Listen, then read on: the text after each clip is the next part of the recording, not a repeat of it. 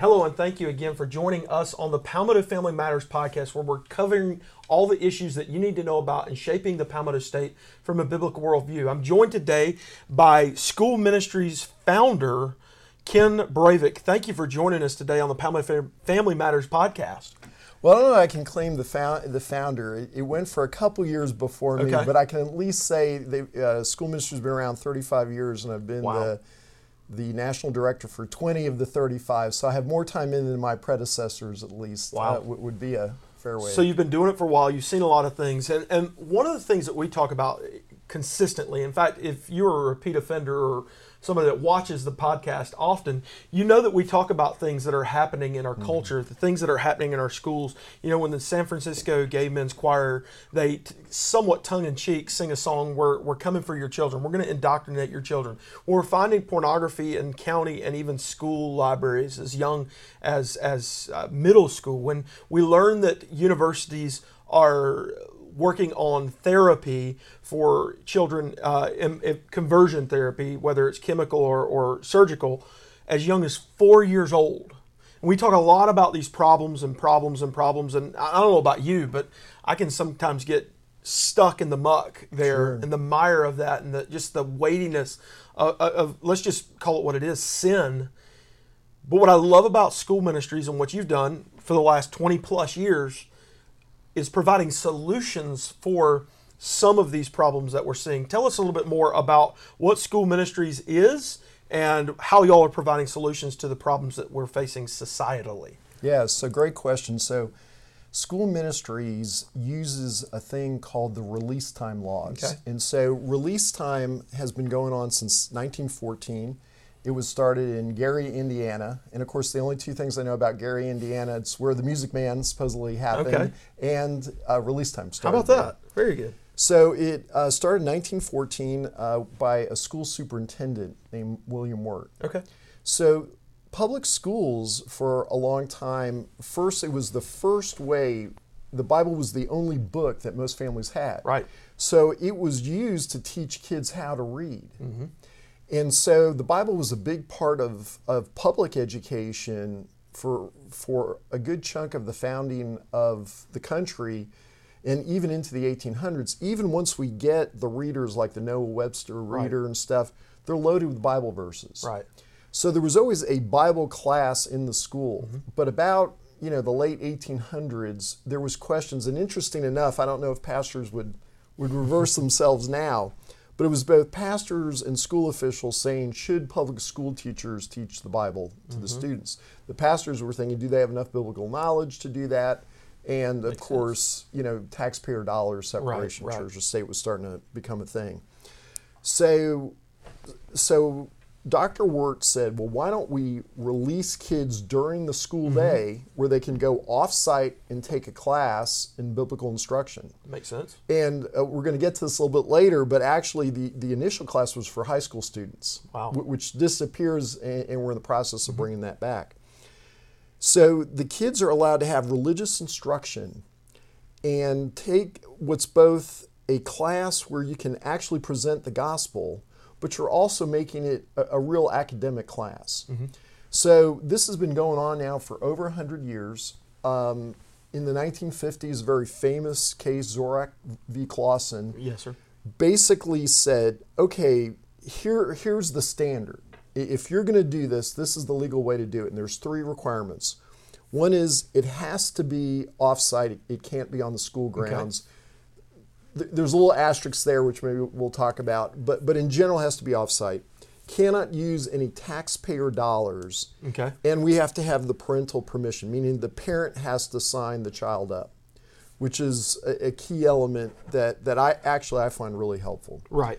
So those are the three reasons. Some schools out in the Midwest will rent classrooms out during the school day to secular organizations.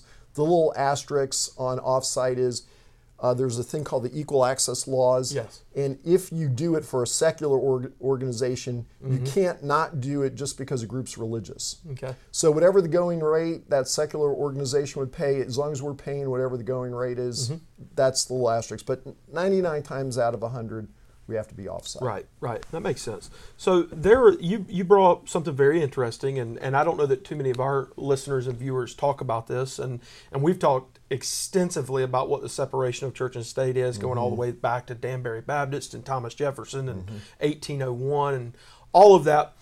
But we know, and those watching know, that the separation of church and state has been weaponized over the last 70 years, generally around the time of a very particular case that the Supreme Court rules on in 1947 in Everson versus Board.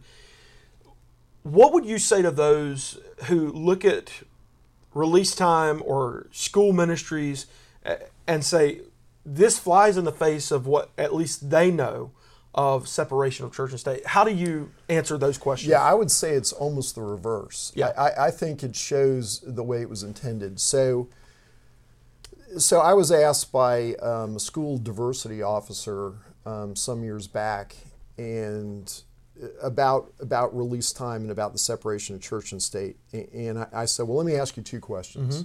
And I said, the first question is, I will pick on my own race and gender. I said, if a school only employed white males as their staff and teachers, would you see that as diversity or, non-diversity? Right. And then she said, of course, we would think, at least on the surface, that would have a problem with diversity in that school. And I said, okay, second question, do you think atheism is a legitimate position someone can take that should be protected by the Constitution? And she said, of course. I said, okay then, the very thing that separation of church and state is supposed to do is not establish religion. That is exactly what we're doing in schools. Absolutely. Because the only okay position to take is the absence of God.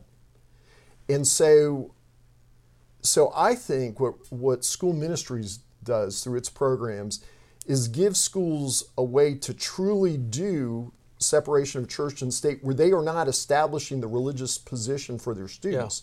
Because they're saying, well, wait a second. So, I mean, the release time laws allow any religion can do this. And we see, like in New York City, there's Jewish, Muslim release time. Out in Utah, there's Mormon release time. And so it's essentially a level playing field. And it allows parents to make those selections. So we get, well, what happens if the Wiccas want to come in, or as we're found out in Johnson City, Tennessee, and now in California, their Satanic Temple wants to do... Johnson's Eastern Tennessee, that's kind of crazy. But wants to do release time. And our position, the letters I wrote to the school board, is let them do it. Because my question is, if that's what they're going to teach, how many parents are going to want to get their kids educated in what Beelzebub wants them to do? Yeah. And you and I have talked about this in the past in the marketplace of ideas and how Christians can go on the offense and still not be offensive. Yes. And I love the way you reframed that whole narrative to help that school official understand, hey, you're promoting one thing while not even knowing that you're doing it. So you went on offense without being offensive. And we've talked about how we believe in the integrity of the gospel. Absolutely. Within the marketplace of ideas. So I believe and I think most of the people, and I don't want to get too preachy for those of you that know my background, I believe that the gospel will hold the test of time in the marketplace of ideas. Oh, I couldn't agree more. So when Wicca or Mormonism or Satanism join the mix in this marketplace of ideas, those who are teaching with the gospel, they're going to see the fruit that is naturally afforded through a relationship with Christ. So it's very interesting. So I do know your background. Yeah. As a former pastor or recovering pastor. Yeah, I don't know how that. you refer to it. Yeah. I think sometimes what you just shared is a hard concept for some pastors to get. The question I have, and I think the quote's by Spurgeon, I'm going to mutilate it here, but he basically, someone asked him, what do we need to do to protect the gospel? And his response, I think it was a woman, it was, Madam, the gospel is a lion. Yeah. We just have to let the lion loose. That's right. And so the question I would ask, especially any pastor listening, do you believe, going back to your idea of the marketplace of ideas, do you believe that on a level playing field that the gospel will take care of itself? Yes. I personally think there's nothing I can do to defend the gospel on its own, but it doesn't need any defense by me. I just need to present what's in it and let the gospel take care of itself. Absolutely. You bring up another very interesting point as we talk about the marketplace of ideas. A level playing field must be afforded. And I think that's one of the beauties of America, is that in this marketplace of ideas and this free exchange, which, by the way, creates friction, and we were pretty good with that for about 230 years. Then all of a sudden we have to create safe spaces around this sort of thing, and I'm trying not to talk about snowflakes or college campuses, but that's beside the point. South Carolina and school ministries, along with Palmetto Family and some others that you know about, afforded school ministries and Release Time the ability to play on a level playing field, equal access. Tell us a little bit more about what happened there. So I think you're referring to in 2006. We have been very strong over the years with elementary and middle school students. But unlike how it started, we really had no participation in Release Time at the high school level. So the question was raised was, what could be done to allow this for high school students? And so we brought the question to you guys and to the Southern Baptist Convention and said, hey, what do you guys think? And then a senator by the name of Chip Campson, who I'd known for years. A champion from Charleston. Yeah. Awesome legislator, awesome man. But he crafted a bill based purely on secular standards to evaluate Release Time so that schools could offer direct credit for that program. And so, again, it has to be at the high school level, taught by a certified teacher, which is not true for elementary and middle. Because only high school has credit. Of course. And so, the number of teaching hours has to be comparable to what they would get in another class. Which makes total sense. And so there's a number of secular standards, and then of course you have to meet the basic Release Time laws, off campus, no governmental funding, parental permission. But that South Carolina, this is really cool. We always think about us being last. Was actually the first state in the United States to actually pass this law. And so, of course, we knew we'd get challenged. They went for an independent program who's now part of school ministries. And there was the Moss v. Spartanburg case where they said, okay, is this really constitutional and everything? Went up through the federal courts, and instead of a very short opinion, the federal courts wrote a 24-page on roughly, I may have the exact page number off, but a long response citing the massive amount of Release Time laws that are on the book, and every time that it's been upheld and said, no, this is totally appropriate for schools to do this. It's similar. We might have off-site job training courses at the high school level that kids get credit for. AP. It's the same basic idea that an outside group, again, as long as we're meeting certain secular standards, that these classes are academic in nature and should be, as well as religious in nature, should be allowed to receive credit for these classes. So it in effect replaces an elective that they would take inside of the catalog of course curricula that they can look at. Right. So any parent of high school students know about elective classes outside of the core classes, and so this would be an elective class that the high school student could take. That's awesome. That's really cool. For those of our watchers, listeners that may be in a different state, like those Yankees in North Carolina, or no offense, or those people out west, way out west, like Georgia, how would they learn about the laws particular to their state? Is there somewhere where a centralized location where they can go to learn about those laws? Yeah, well, there is a special website that we have that's more of a secular website called releasetime.org, and that has the state-by-state laws that you can find out what's going on in your state. I'll also share that Alliance Defending Freedom announced just in the last month a partnership with us to actually see states that have no Release Time laws on the book to actually get those passed in your state. So if you live in a state that doesn't have release time laws, and you can see a map at the releasetime.org site, and you have any contact with legislators or with the Alliance Defending Freedom, reach out to us or to them. And we are highly committed to try to see a number of states. We're now up to 6 states that have release time credit laws. And probably about half the states have the basic release time law for elementary and middle school. So we got work to do on both ends. Right. But it's just amazing the response. And the one thing that, as someone who's worked for so long in public policy, as I'm sure all of your listeners will know, the parties haven't been talking to each other a whole lot. But it's been funny that the release time laws, because conservatives see it as a religious liberty issue, and the liberals or progressives might see it as a pro-public education bill. Or even civil rights. Or civil rights bill. Both of them have actually voted for release time laws. So, for instance, in Alabama, I think we had 90% of the House and 100% of the Senate, both parties voting for it. That's incredible. Tennessee's had multiple bills that have passed with 100% of the combined vote. And so it's just amazing what God, has done, and that there is this kind of bipartisan support for release time. That's awesome. I encourage people to go back and look at some things like Religious Freedom Restoration Act, which RFRA. Who was the president that passed that? It was Bill Clinton.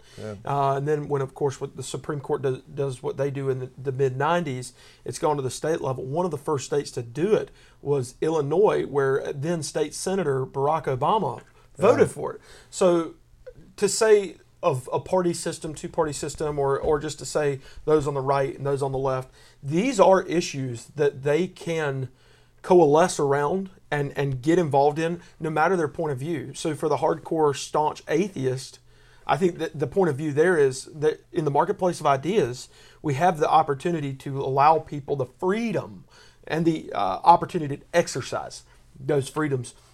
So we've talked at the 10,000 foot level. Okay, this is what's happening in a state. This is kind of the history of school ministries and release time. Let's talk a little bit about implementation. Boots on the ground, if you will. How does a release time, or how does school ministries go into a school and get this done? Is this something that has to happen at the school board level? So the school board is the biggest either help or hurt in this process, depending on what your local school board is. There is here in South Carolina, there is both both the basic release time law and the high school credit. So really, any public school in South Carolina has the legal right to do this. And so, and actually, and something we'd love for you guys down the road to get involved with, there's actually a law on the books on religious liberty saying that teachers and administrators should be taught, and there's a whole list of things on that. And I love that. And one of the things on that list is release time. Yeah. But I have yet to meet a teacher or administrator who's ever been through that training. Sure. So we'd love to see that happen at some point. But really, if the school board can really make it happen by just having a policy that says what the lay of the land is, what are the rules for operating, and then looking at things like if it's going to be a lot of times some of our programs have bought property either next to or across the street from the school. Then it's just literally walking the kids there. But sometimes, especially in more rural communities, the church is a little farther away that they're going to. And churches are wonderful for letting us come and use their facilities. Absolutely. And so we sometimes have buses that we're transporting the kids to the program. And so transportation, there's a whole list of things that schools look at, and we're here to help. If the school principals or board members have any questions, they can call us in Columbia. One of the big things we saw here in South Carolina, in large part due to what many of you who are watching right now were a part of, was we saw several of our school boards completely transformed. The makeup of those school boards from Charleston to Berkeley to Sumter to Richland County and across the state, I could name all 46, I think, at this point. We saw major changes at the school board level. Sure. If you've got influence with a school board member or the board as a whole, release time, you need to get involved with school ministries and find out how you can bring release time to your area, whether it's your county, whether it's your specific school or school district. You need to find out more information about this. Let's talk about another aspect. You brought this up, churches. With the cultural, and we've kind of deemed it the cultural sexual religion.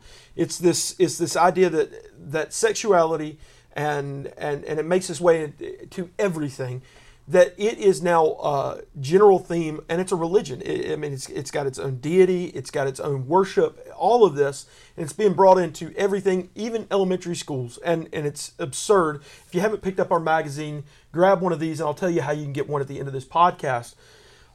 How important is it, and exactly what role can churches play in bringing the gospel, bringing release time to these schools where, in some cases, the cultural sexual religion is being directly injected into school situations? How can churches speak specifically into that environment through something like release time? Well, again, I think the biggest thing that churches can do is understand that there's 3 tiers of students in terms of their faith in Jesus. Mm-hmm. There are the church kids. They're right. Probably already there, or right. At least we hope most of them are there. There are the kids that I would say are friends of the church kids. Mm-hmm. So those are the ones when you do like public events, they yep. show up and they said, and some of those will be lost that will come to a mm-hmm. saving relationship. So I'm glad when churches reach out to them.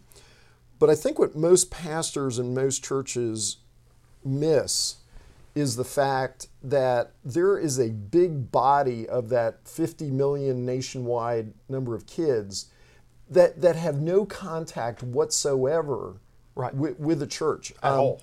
One of the things I think about, this is a few years ago, and I think I shared the story with you, that we had a girl who was her first day in a release time class, and the teacher was starting to talk about who Jesus was, yeah. and she got the name Jesus out, and the little girl said, "Ooh, you said a bad word," yeah. because the only way she had ever heard the name of Jesus was as a curse word. Yeah. And I'll just say, this was in the South. It wasn't up in Yankee land, right, or whatever. And so I think what we have to do is somewhat, and I think this is what school ministry programs mm-hmm. do, is we have to go after those kids that will never hear the gospel without it. Because a lot of times those kids are also the ones that are dependent on public transportation, yeah. the school buses to get home. So they're not going to be the ones that can ever go to an after-school program or before-school program right. or whatever. And so this may be the only chance those kids ever get to hearing the gospel. And I one time heard a community leader say, well, if parents want their kids to get them, they should go to private school. Mm.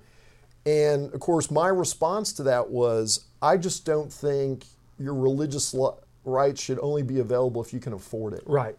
Yeah. I think religious liberty should be out there for anybody. Absolutely. And so that's what school ministry programs do, allow any parent and child who wants to know about Jesus, given mm-hmm. that opportunity for that to happen. And it's just the most amazing life change we see in these mm-hmm. kids. It's just amazing. They're so hungry for it. And again, there's the verse about, if a demon's removed mm-hmm.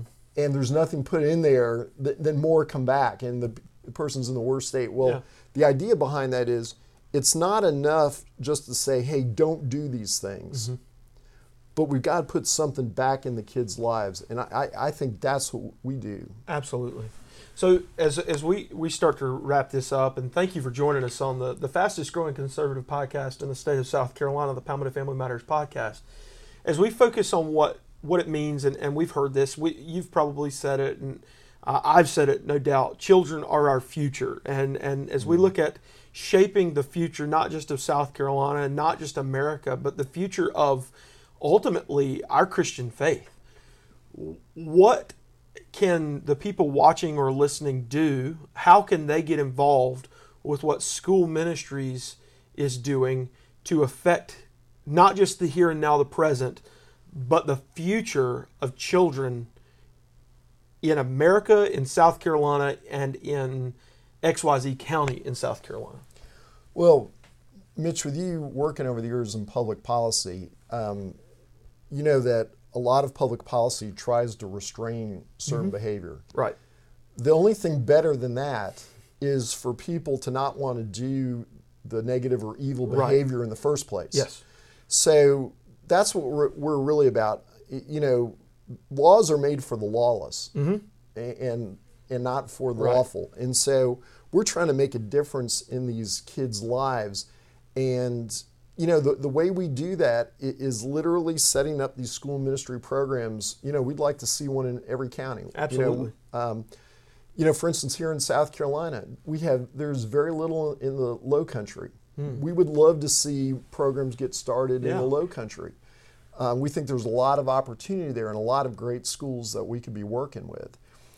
But it's a matter of you know, first of all, getting educated on yourself. You know, on the schoolministries.org website, you can order a thing called a First Steps Kit, which basically takes you through a blueprint of how to get a program started.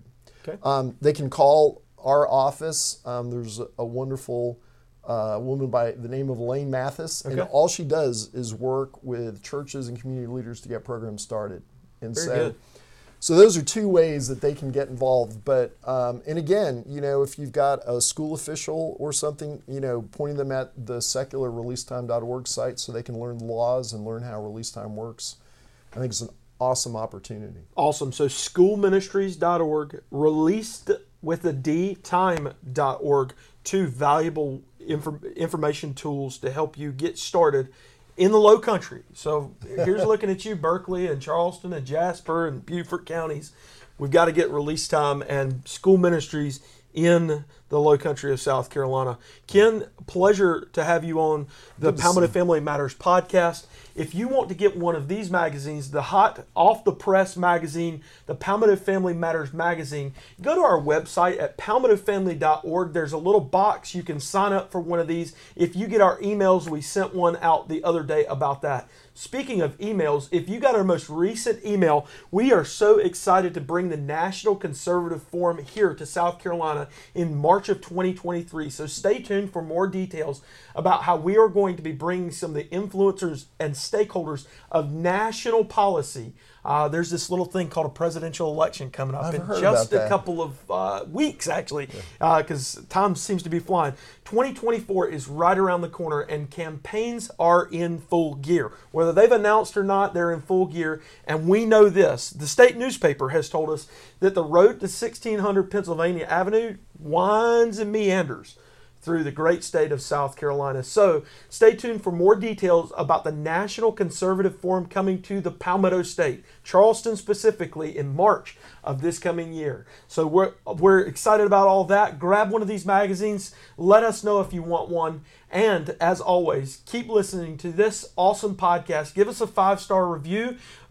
Share it with your friends. Subscribe. Do all that stuff that Justin and Dave always tell you about. Thank you for joining us today on the Palmetto Family Matters podcast. God bless you, and we'll see you again on another episode soon.